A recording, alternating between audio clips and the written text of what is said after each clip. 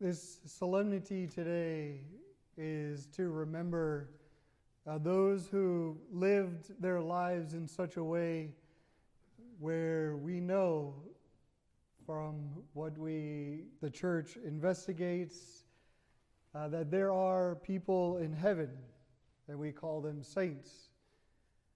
And it's important to remember this because this is what we are all called to. And one day, this solemnity will become our solemnity. And it's important because nobody gets to heaven unless they're a saint. You don't have to be a declared saint, but to be in heaven means you are a saint. And that's really something to think about. Because what can happen is we can get into the habit of coming to Mass on Sundays, holy days of obligation. Start to think about what does the church actually require of us, which is really a bare minimum. And when we think about it, do we really want to do the bare minimum? Right? Does anybody here want to approach Jesus at the end of their life and be like, I did the bare minimum. Can I get in? I did the least of what you asked. Let me in. No.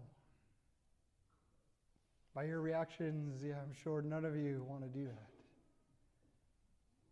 And so then we have to ask ourselves, what can we do? And that's an important question to bring to the Lord because it looks different for every person. As anyone who ever has read the lives of the saints would know, that all their lives are different. There are some that struggled in their marriages. There are some that struggled with addiction, mental illness. Some had violent things done to them. Some were murdered. Some were tortured. And there are some who just lived simple lives. And there are some that we have no idea who they are or how they live their life.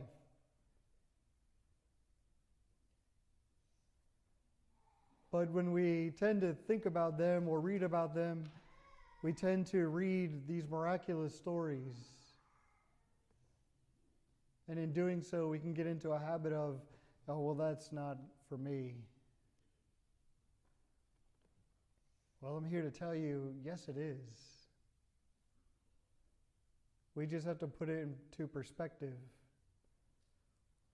Whenever we read stories, what we are reading are the highlights of their life. Just like any movie, when you watch a movie, you're watching all the highlights of those characters' lives.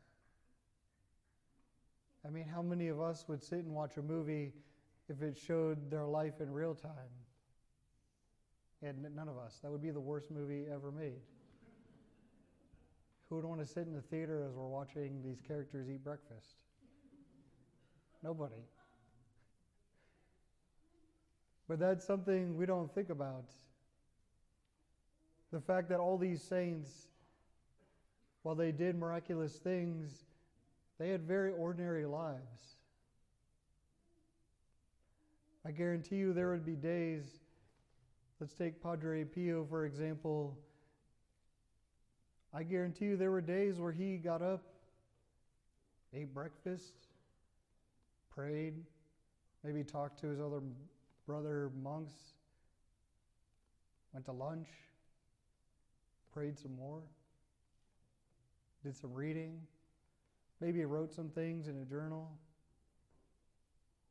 had some dinner, and then went to bed. That's probably an average day for him, but you wouldn't read anything like that in the story of his life.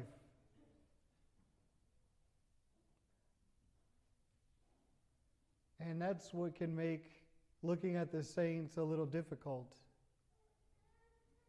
because each one of us know our life better than anybody sitting next to you right now. Any of us know our life better than any other family member, because we're the only ones who take ourselves everywhere we go. We're the only ones who have to sit through ourselves in our everyday ordinariness, eating breakfast, sitting on a couch, driving from one place to another in the car. Now, there are times where we experience these moments with others, but it will be us who will find difficulty seeing the extraordinary things in our life. This is why our neighbor is so important. It is our neighbor who will point out what is extraordinary about us. This is why prayer is so important, because it is through prayer that the Lord will help us see something that is miraculous for Him that may be something very simple for us.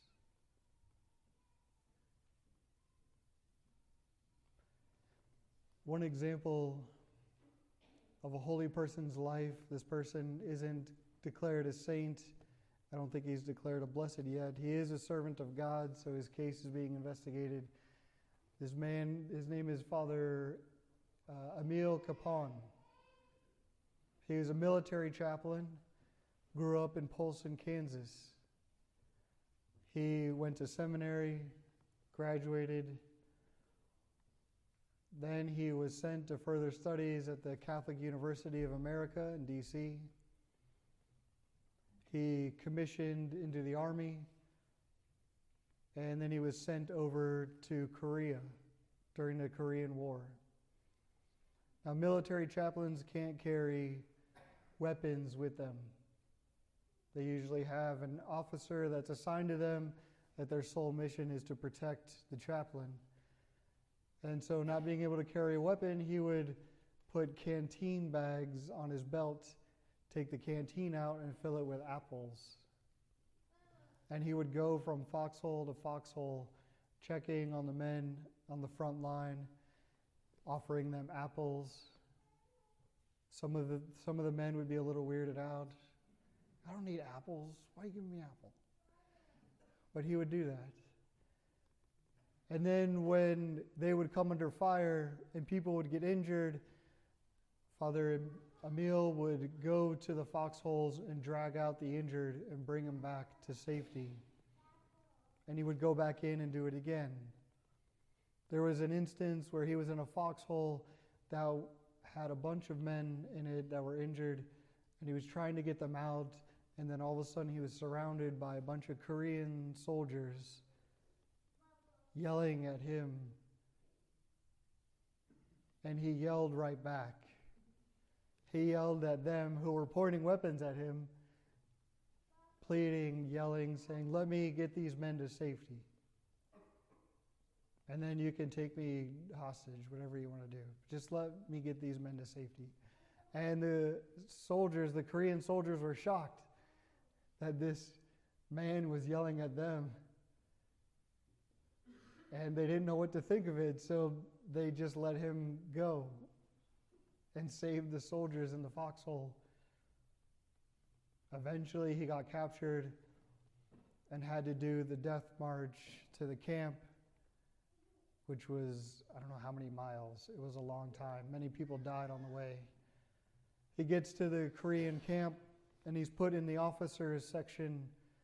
And what he would do is he would sneak from the officers section to the enlisted section to help those men. They tended to be a lot younger. And so he wanted to make sure that they were okay. He would smoke a pipe, and he would fill the pipe with whatever tobacco he had left, and he would give it just a little puff or two to the soldiers that were injured so they could have a little bit of relief from their pain. He would wake up early every morning before the guards So he would have time to take a little piece of metal that he found, and he would shape it slowly with a rock that he found. He would shape it for as long as he could until the guards woke up. Then he had to wait till the next day to continue. And eventually that piece of metal he shaped into a bowl that he would use to celebrate Mass with. He would have just a little crumb of unleavened bread and a few drops of wine, and that's all he had. And he would celebrate Mass in the corner of a bunker as all the other soldiers would gather around him so the guards couldn't see what he was doing. The conditions became so bad in the camp that the Chinese that were allies with the Koreans came in and they said, "Oh, this is bad. These conditions are very bad. We need to take over in case this thing doesn't go our way. People aren't going to look at us and we get sentenced for war crimes against humanity." And that's saying a lot for the Chinese military to say that it's bad conditions for human beings because their government doesn't care about human beings. So that's saying a lot.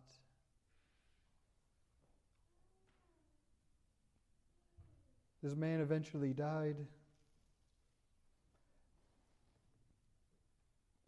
And he received the Congressional Medal of Honor. But all we hear about are those stories that I just shared with you now. In fact, I think there's only one book, maybe two now, that are written about him.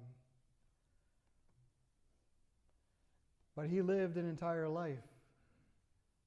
He went to college multiple times, got multiple degrees, but we don't hear about if he struggled in school or the hours he spent sitting at his desk, probably frustrated with a professor or an assignment.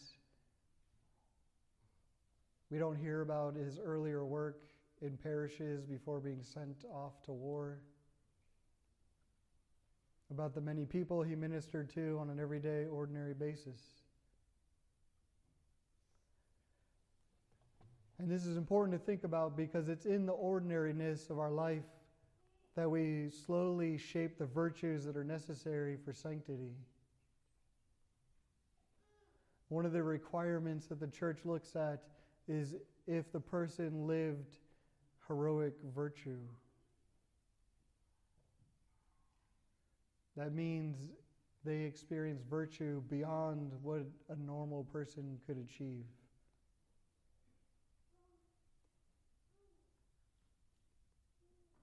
But all of that is for us.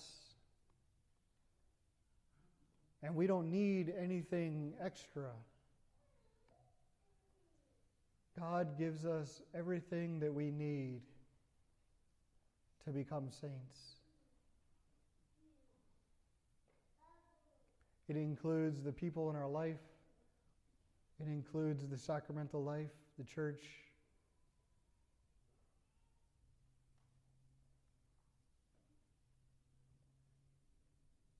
And so it's something to truly think about today. And even tomorrow and the next day. Because this solemnity is to remind us of our destiny, to remind us of our mission, and to remind us ultimately what we are called for, and that is to become a saint. To fall short of this mission is to experience the greatest tragedy in life, which is not to be a saint.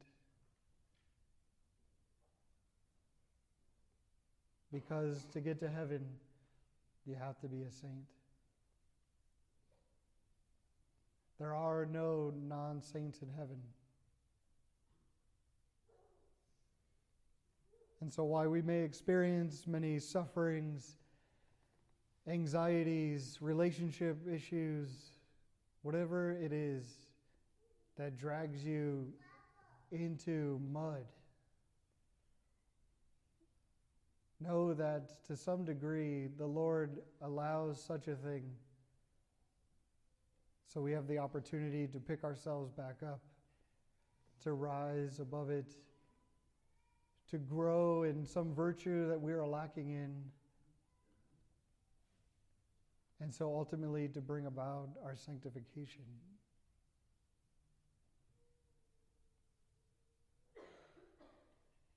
And it may not seem like love when we're down in the dirt,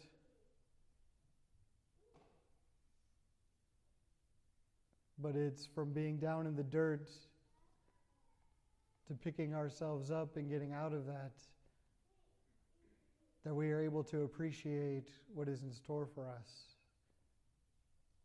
That we are able to look around and see the beauty that the Lord surrounds us with. That we're able to inhale the fresh air.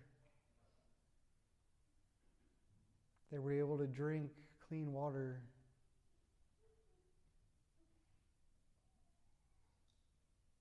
And to know that ultimately we are not meant for this life. This life is a battleground to get us to the next one. And so one day the Lord will bring people into your life, and most likely already has,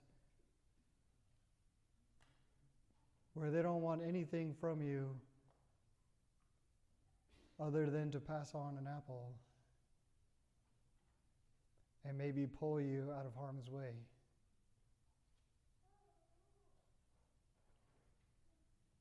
And so for the next few days, let us think of not how much we might have lowered the bar to get into heaven, but let's think how we can reach a bar that is right out of our grasp. And ask the Lord to strive for that, so we can be in a disposition to receive more and more of who He is and His love and mercy for us.